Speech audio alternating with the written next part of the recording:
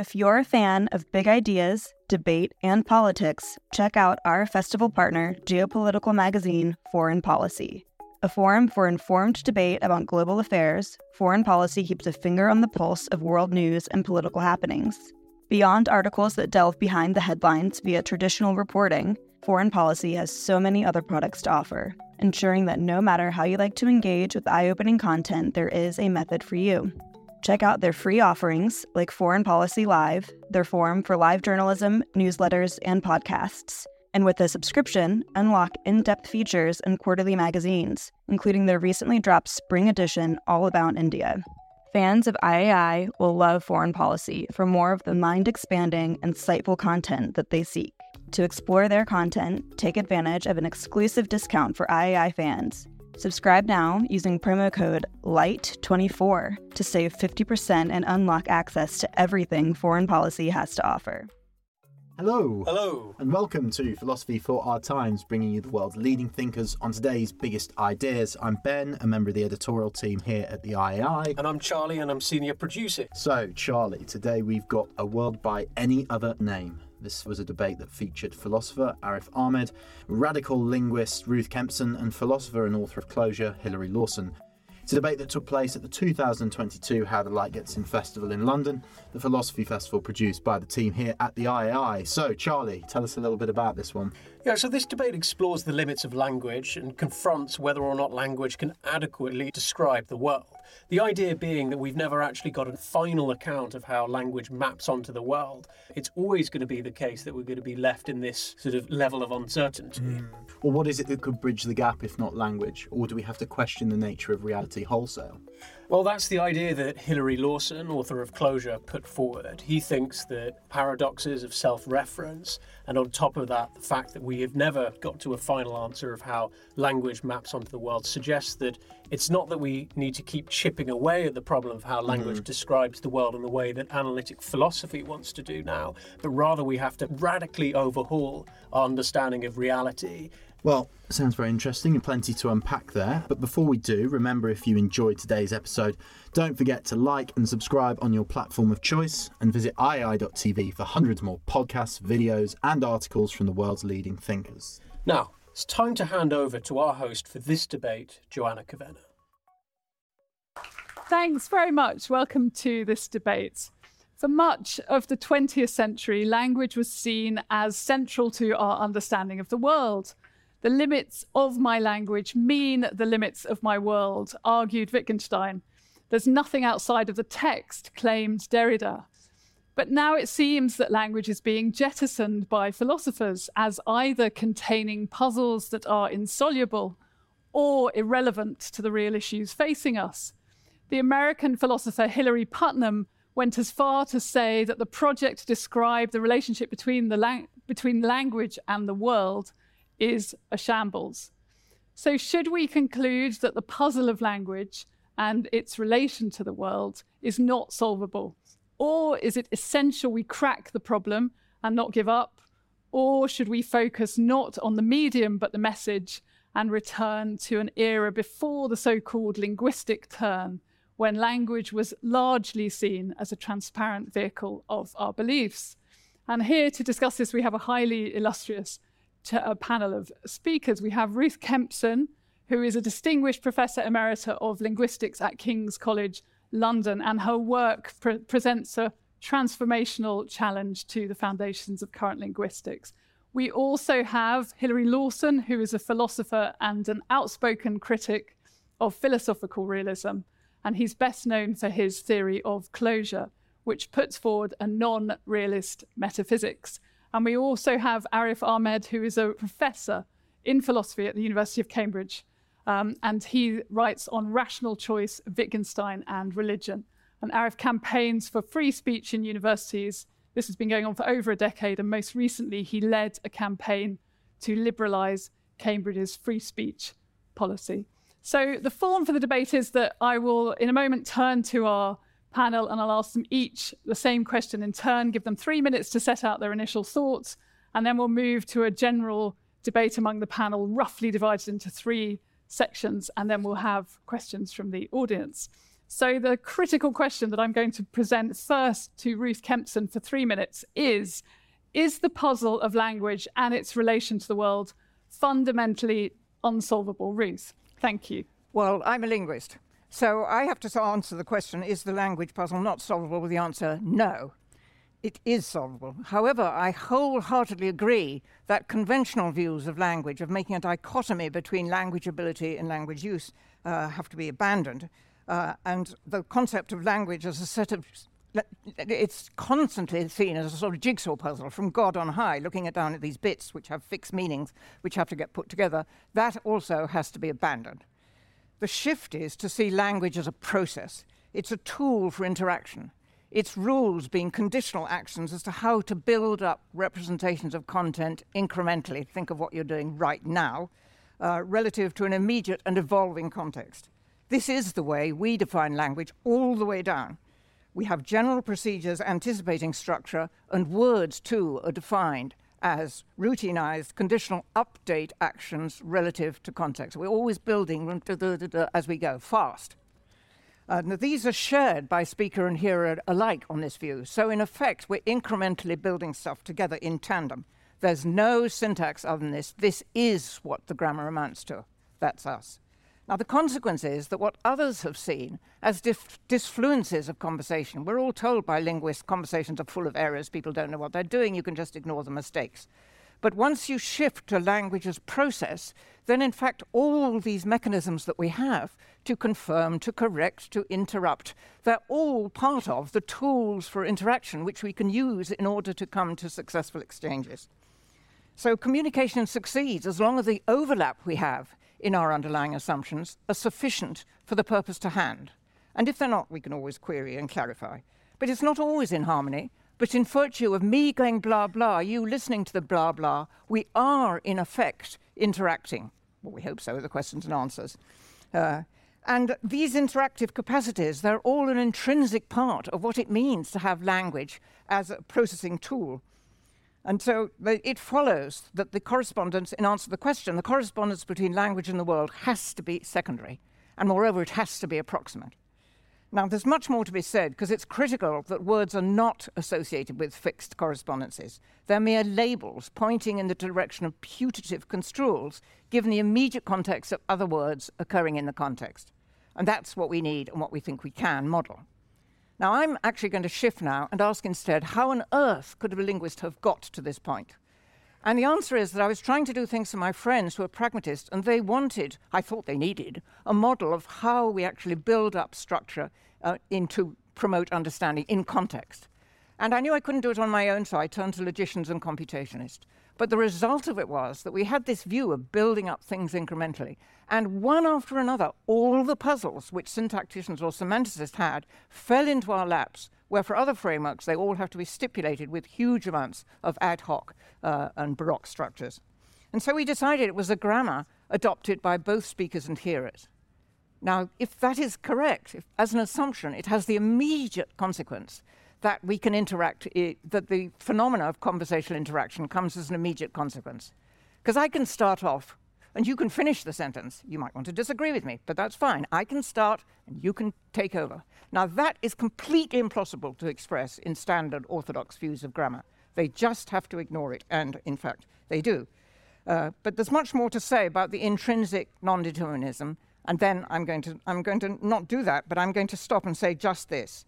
In order to define language as a system of tools with flexibility to operate in an evolving context, which we're all doing all the time, then its concepts of process, underdeterminism, change, growth, those are the central underpinnings to explanation of not just what language is about, but what language is.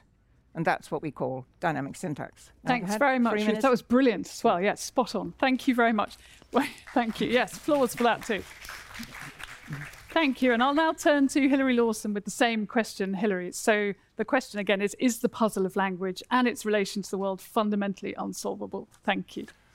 Well, I think if by a solution we mean that we might provide a map of how language relates to the world, I think the answer is no. I don't think it's possible to provide a map of how language relates to the world. And for a very straightforward reason, a reason that Wittgenstein identified right at the outset of the linguistic turn, which is that, and it's relatively easily expressed really, it's that you can't escape the language in order to describe how it relates to something which is outside of language. After all, another way of putting it would be to say the words language and the world are words in language, aren't they? The word, the world, hasn't escaped from language. It doesn't somehow get at the world. It's a word in language. So you can't, from within language, say what the relationship is between language and something outside of it, because any account you give is going to be in the context of language. So he concluded we just can't say anything about that relationship. Now, I think one way of thinking about what's going on here is that to ask what is the relationship between language and the world is a bit like asking what's the relationship between cabbages and bicycles. Well, the best answer is there isn't a relationship, rather than to try and provide one, which is exceptionally tricky because there isn't one in the first place. And it seems to me that there isn't a relationship between language and the world in the sense that language is not describing the world. I agreed with much of things that Ruth was saying, but I would actually go a bit further. I don't think that language is approximating to reality. I think it's got nothing to do with it. And the challenge for contemporary philosophy is not to describe the relationship between language and the world, but to account for how it is that even though language doesn't have anything to do with reality, or let's stick to the word world actually, doesn't have anything to do with the world, that nevertheless it is so powerful and it's able to seemingly describe things so precisely, and that we can share it to talk about what seems to be a shared reality. And that seems to me to be the central puzzle, and it's one I've spent a lot of time thinking about. And in an instantaneous sort of indication of the sort of answer that I'm going to offer to you, that I would say, instead of thinking of language as describing the world, think of language as holding the world as something. And by holding the world as something, we intervene on the basis of holding it like that. And we can refine that way of holding the world based on how it seems from within that model, within that theoretical framework.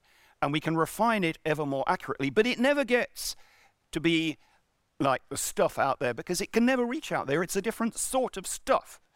And but nevertheless, it can be immensely powerful. And so think of language as a metaphor by which we can achieve all sorts of extraordinary things, but not as describing how things are in some ultimate sense. Thanks very much, Hilary. Thank you.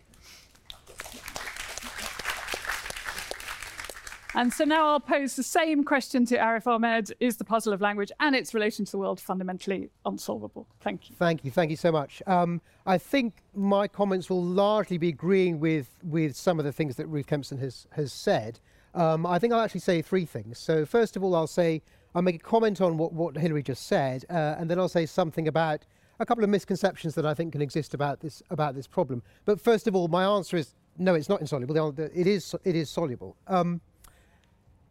One thing I would say is that I think there might be mistaken thinking that somehow the fact that we're talking about language means that we can't actually describe it fully in language, as though you can't use language to talk about itself. It's true that Wittgenstein sometimes seems to have had ideas like that in his early work, but it's not obvious why any of that should be true. I mean, after all, you can write about handwriting in handwriting. You can say something about the English language in English, and it's not clear there's anything you can't say about it in English that you could say in another language. So it's not obvious why this sort of reflexivity, eye-catching as it is, raises any insoluble problems for the project of understanding language, either scientifically or in a more sort of philosophical way, if there's a difference.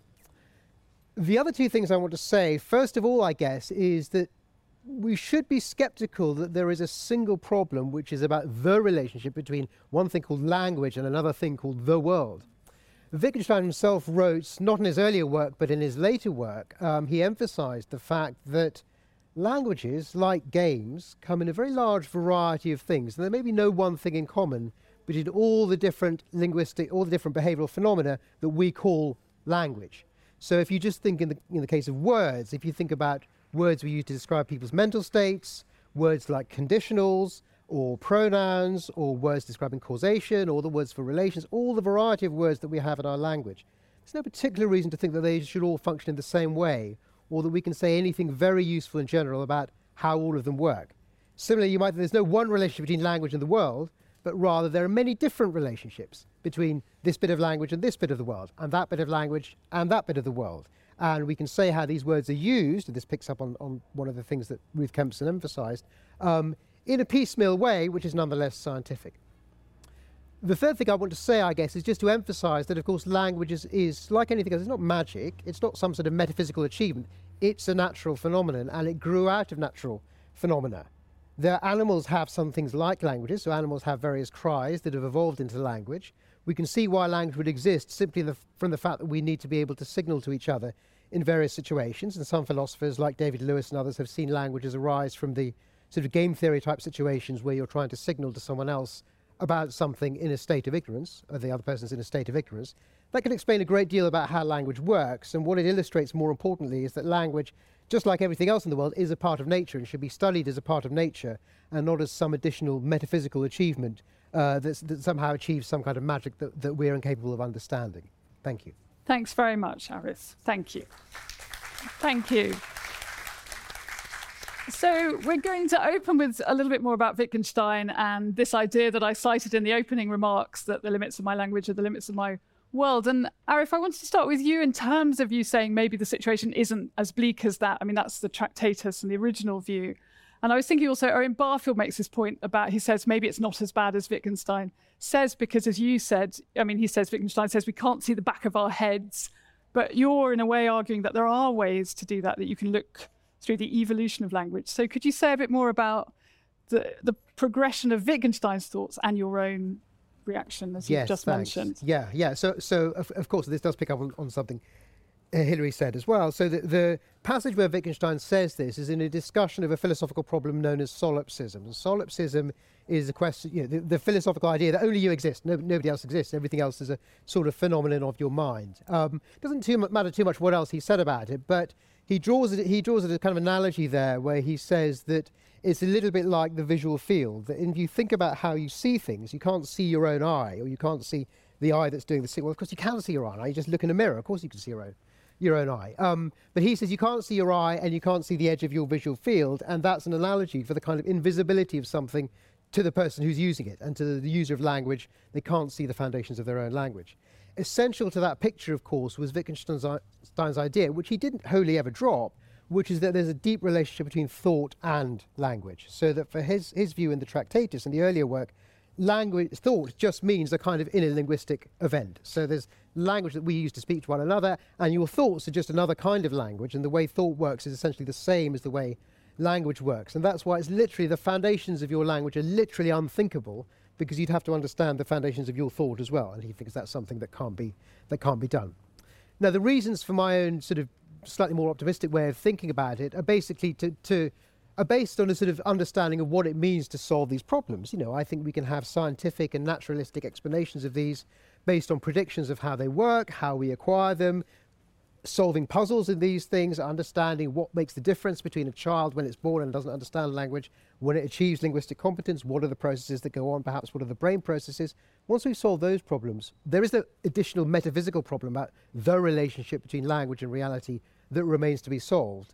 And that, I think, was the illusion that he saw through in his later work more clearly. Yes, thank you. I mean, Hilary, I want to bring you in on this. I mean, Arif is saying that you can then write about handwriting in handwriting and so on, and that this is a possible route out of this. What would you say? And also in terms of this idea of one relationship, that there are many forms of language in relation to this debate. Okay, so I'll try and avoid this becoming a, conversation about what Wittgenstein did or didn't say, but I do have a different way of holding Wittgenstein than the one that we just had. And it seemed to me that it's not that he just references this self-referential problem at one point at the end of the Tractatus. It's much, much more profound than that. He sets out to provide a realist account of language, that is, to describe how language refers to things in the world. And his whole book is about trying to do that. And at the end of the book, he concludes that it's not possible because of this problem, that you can't, from within language, catch sight of itself. Because you're trying to say in saying how language refers to the world, you're trying to refer to something that's outside of language. The word world that you're trying to get to is stuff out there, but the words stuff, out and there are part of language. You can't somehow get through to it.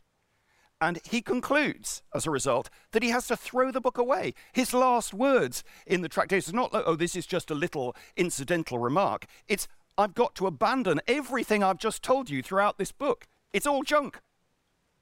So it's not an incidental thought of Wittgenstein's. And what does he do as a result? He first of all becomes a gardener, deciding the whole thing is pointless. The whole exercise of philosophy is pointless. And then the next thing that he does is he returns and he abandons trying to describe the relationship between language and the world at all. And it's not that he says, oh, there are lots of different sorts of language, they interact with the world in all sorts of ways, we're playing in a language game, because although he says all of that, the point is that he can't say that and make it sound as if he's telling us how the world really is. As if he's saying, oh, the world really is a language game, and we really are lost in that game.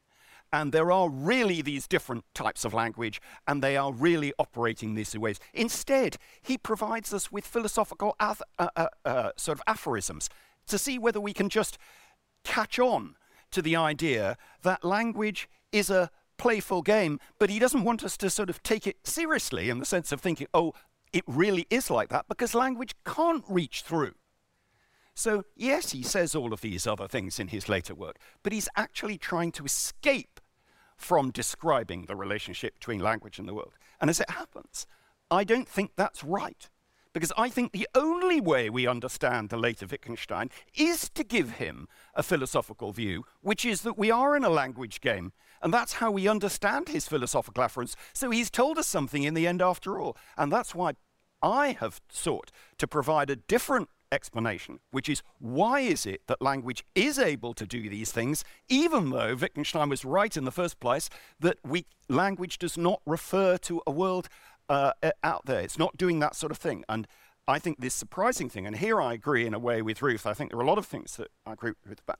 I think that when you start from this very unlikely starting point that language is not describing the world, it turns out that you are able to build a very precise account of how it is that language is able to achieve all of the incredible complexity that it is capable of delivering and be as powerful it is, but we don't have to think that the world is somehow divided in the way that language is into things and characteristics and relations. I want to let Arif respond to that, but just before that, I want to bring you in, Ruth, because I guess for Hilary, you've had some points of agreement with Hilary, and he mentioned that he's saying something slightly beyond what you're saying, that, language can approximate to the world. He's saying, obviously, these are totally distinct. So can you just clarify yourself on this? I mean, I have to say, I think that when anybody talks about language, they think about their problems, their world, that stuff out there, and is it a good description or not? But if you're a linguist, you need to sit back and you think, what are these things which people call pronouns? I mean, years and years ago now, when I was working on presupposition, that was my thesis, and I'm now 78, so it's a long time ago, people were facing me with, oh, we've got a new kind of pronoun. What, 5 different words, he? And you really think that somebody in the street is going to say, that's 5 different words, he is? You can't think it's just one.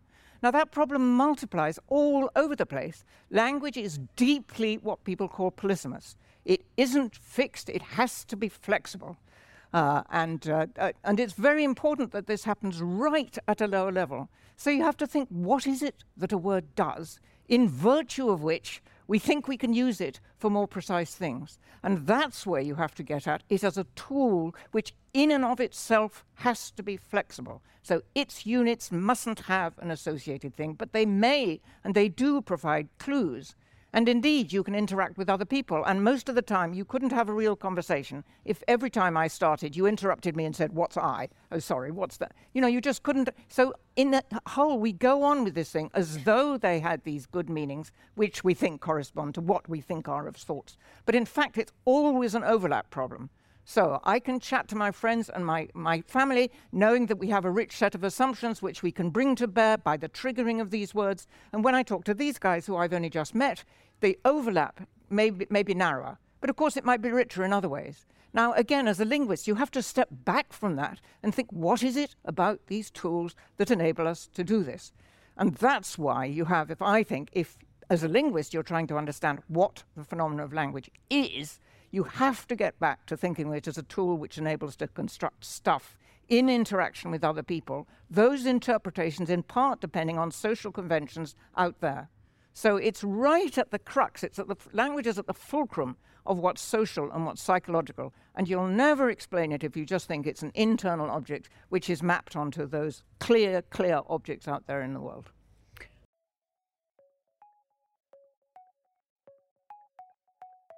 Do you want to hear more from the world's leading thinkers?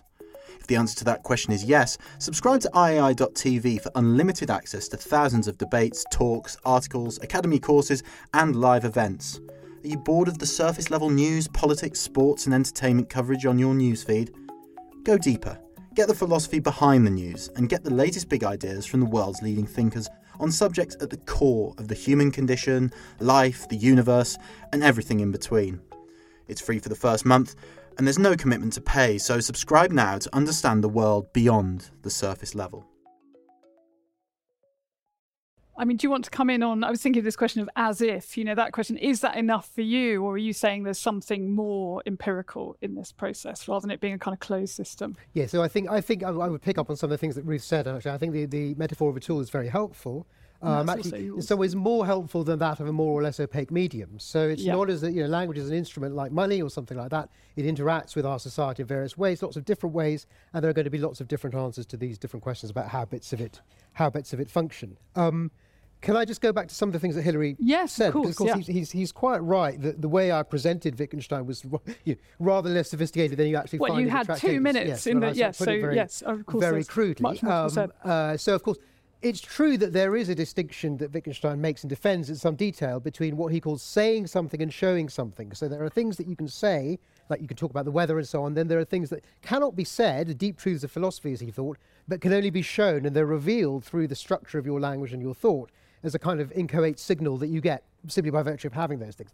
That was something that he thought in his earlier work. I don't know that there's a good, valid argument for thinking that any of that's true, but he did think it, and he sort of illustrated it. The other thing I would say, his attitude towards his earlier work was indeed, it wasn't so much that he just totally abandoned it, but his attitude was summed up in that famous metaphor of the ladder, that you climb a ladder and then you kick it away.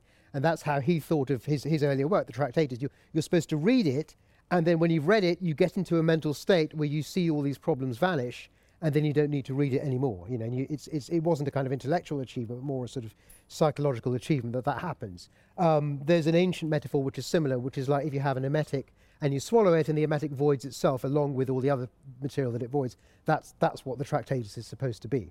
To some extent, he didn't entirely abandon that picture of philosophy later on, but I do think later on he adopted a much more piecemeal approach towards thinking about language. And I think the most fruitful way to understand it, I do think, is that there's no one thing which is language, no one thing which is the world. There are lots of different relations between bits of language and bits of the world, and ultimately we do better to understand it as an instrument or tool, as I said, rather than as a more or less opaque medium. So that's quite interesting. So all of you, in a way, agree on this idea of, the instrumental tool. I mean, Hilary, we're going to move into the sort of rough second theme, but I think we're kind of proving the answer to it anyway, which is this question of, can we just go back to an era before the linguistic turn, as it's called? This is this kind of focus within philosophy on language in the early 20th century, Wittgenstein and Russell, part of it. Can we just pretend it didn't happen and go back to a period before when we thought of language as transparent? I mean, clearly, I think on this panel we can't. But Hilary, particularly I was interested because you've mentioned in the past that you emerged into your theory of closure in a way by looking at Wittgenstein's own account of his failures. So, I mean, we can talk more about Wittgenstein, or we can kind of move into this question of can we just decide, let's just forget about this whole and thing. actually, I don't think we can just forget about it, and I think there's a real danger, both within the academic discipline of philosophy, but more generally, that because of the failure of being able to provide a realist theory of language, that somehow everyone's got a bit exhausted with it, and oh God, this is just too difficult. Let's just ignore it. But I don't think we can ignore it, because it is fundamental.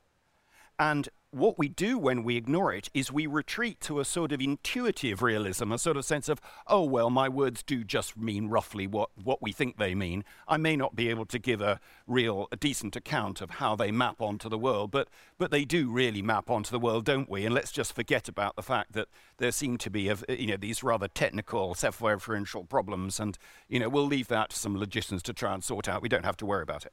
Well, I don't think that's right at all. I think the linguistic turn did correctly identify that the importance of the way that we use words changes how we see the world. And therefore, it's very important to understand how that process operates, and indeed what that means for how we build our theories and how we might modify and improve them, and what they can and can't do. So, as a result of that, I think from the account that I've given, I've tried to provide a description of the core process that I think is driving language. And I call it closure, because it's the holding of that which is different as one and the same. It's the holding of things which are not something in particular as something in particular. And it's not just language that does this. I think that sensation does this as well. Our senses. The whole of our way of dealing with the world is by holding it as something. And I think that when we think of it like that we hold the world in certain ways, and that's how we intervene. And our sensation and our thought are responses to the world. They're not descriptions of the world. If we see blue, there's not blue out there. We have held that stuff out there as blue. If we think of it as blue, we have the word blue, we are holding it as blue, but it's not like that's what's out there. And those responses to the world enable us to intervene. And I think understanding the detail of that process will enable us, and does enable us, to build better theories. The nitty-gritty scientific theories that have, driven our contemporary understanding, but at the same time, explain why it is that they never arrive, why there's always problems with them, why there's always gaps. Thank you. I want to bring Ruth in on this, because I was thinking, as Hilary was talking about intuitive realism, and you were possibly mentioning something about that when you were saying, were you, that we kind of understand each other, or we sort of know what people are saying. I mean, is that Hilary's saying that isn't enough for him? Would you say that is something that we can depend on? It isn't enough for me either, but for two reasons. One, I think there really is non-determinism. Even when you've had clarifications, it's not the case that words really pick out those objects in any very clear way at all. But the other thing is, I think, that people have simply failed to understand that language is a tool for a craft. I mean, quite seriously, I can set out, I go blah, blah, blah, and one of you can butt in and say, ha, ha, ha, and steer it in their direction because you want to get them to see that they're right and I'm not. And we can do that all within a single sentence. And let me give you just one example. It's an example of which I'm very fond of, and I'll tell you why at the end. It was a disaster. I put on something on the stove and I go and do my email, and I'd had supper out, and so my husband hadn't any supper, and I thought, blast him. And I went in and I put the frying pan on. 20 minutes later, I suddenly thought, shit. And I ran to the kitchen. The flames were hitting the ceiling. The ceiling was beginning to drop down into the frying pan. And I picked the frying pan up, and I knew you can't throw it into the sink because you get an explosion. So I went to the back door and I threw it over onto the concrete, and the thing was over. Okay, now here comes the bit of language. I go into my husband and I say, I'm afraid we've had an accident. The kitchen is very badly burned. Michael then says to me, did you burn? And I think, bloody hell, he's going to ask about his books. So I interrupt and I say, myself? No, fortunately not. Well, only my hair. Only my hair, and I've got very short hair, so that's really trivial. Now, in that, there's something which linguists, people like me, and you actually can do it all the time, but You can start one thing and you can finish it in a way which any person judging, did you burn myself, will tell you, oh no, that's not right English. So we're building things together in such a way that we can fully understand them. But there's one other thing in there, and that is, I said I burnt the kitchen very badly. That's burn. Michael then says burn in a neutral way, and God knows what it's going to be. I then add and say myself, which would be pretty ghastly, and I say no, well, only my hair, and I've got very short hair. Now, there's actually 3 rather different concepts of burn in there. I mean, burning your book, well, I don't know, it's going to a metaphor. Burning my hair is not the same as burning the Amazonian forest, you know. There really are very different concepts of burn. What do? Do we have different words for all of those? No. The word is this thing which has to be flexible. Moreover, these rules that we talk about, that we have to, when you have a thing which says myself, you have to agree it with somebody locally to you, that can go across people. And the very fact that I have said these blah, blah to my husband, and he comes back blah, blah in another way, means that you can shift the thing in the middle. So it can't be just something which is held by one speaker, sentences which we then learn as grammar rules so that we've got a good little grammar. You can't be like that. So it's got to be this more social thing out there, and the elements of the language itself have to be part of this craft of building. And nobody looking at language so far has really grasped that part of it. So I always think there's something more to be done than just approximating to the world. There is a craft which we acquire, and that's what control of language is partly intrinsic. I mean, it's absolutely intrinsic to what a language is. And that is then we get into, Arif, I'll turn to you with this question and to respond to the others. This question, the burned kitchen is truth, isn't it? Somehow, you know, we're obviously, if your husband then went into the kitchen, it's not burned, then your statement's Oh, he something didn't move, other he's just than, watching the telly, but yes. I mean, he might be delighted that your statement was untrue, but yeah. So that question as well, that this suggests there is obviously some kind of verifiable link. And I also wanted to ask you, Arif, because you've done a lot of work on freedom of speech, particularly, and clearly then it's important, as Hilary was saying, the words that we're using clearly have an importance in that too. So perhaps if you could come back on those two. Yeah, sure. So I mean, I guess so a couple of things. First of all, I think Ruth's example illustrates quite well a broader point that Wittgenstein made, actually, which is that in his later work, which was that it's not because there's a particular mapping relation between words and reality that we use them in a certain way. No, it's because we have these uses of them that we can say that there's this or that relation between reality. So the fundamental facts about words are how we use them. We use a word to call someone. If you write a name on an envelope, it gets to that person. Those are the basic facts about language, and we can summarize those facts by saying a word maps onto or refers to or denotes something. That's the order of explanation, not the other way around.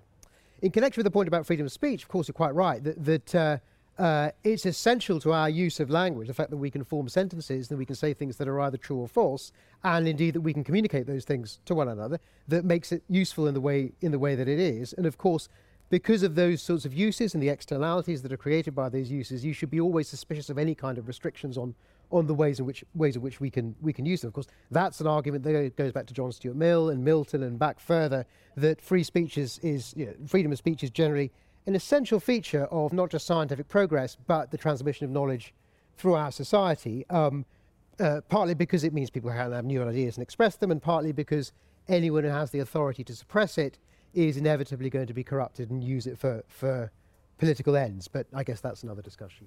Well, it's a fascinating discussion. Maybe that might come out in the questions as well. So we're going to go into the final area of the debate before we do ask you for your questions. And actually, I just wanted to, I know I want to ask you to come in and respond on all of that, Hilary, and I will just in a moment. I just wanted to ask Ruth briefly on this to start with, because we're talking as we end about whether we will ever uncover a truly adequate theory of how language maps onto the world. And we've already heard that there's skepticism about that. But in terms of this idea of adequate, I just wanted to ask our linguist, what would that word be doing in this account then? I mean, how would we define an adequate theory of how, if this were possible? If it's an adequate theory of language, it has to be commensurate with things which people can tell you are fact of the language. And so it has to be about things like words like self have to be identified locally. I mean, there are facts about, there are universal facts about language, actually, there is interaction. Language is about interaction. That's completely universal. And that's how children learn it, by interacting first with their parents, then interacting with their colleagues. So at that level, there are universals. At the way in which different languages solve that problem, that's another matter.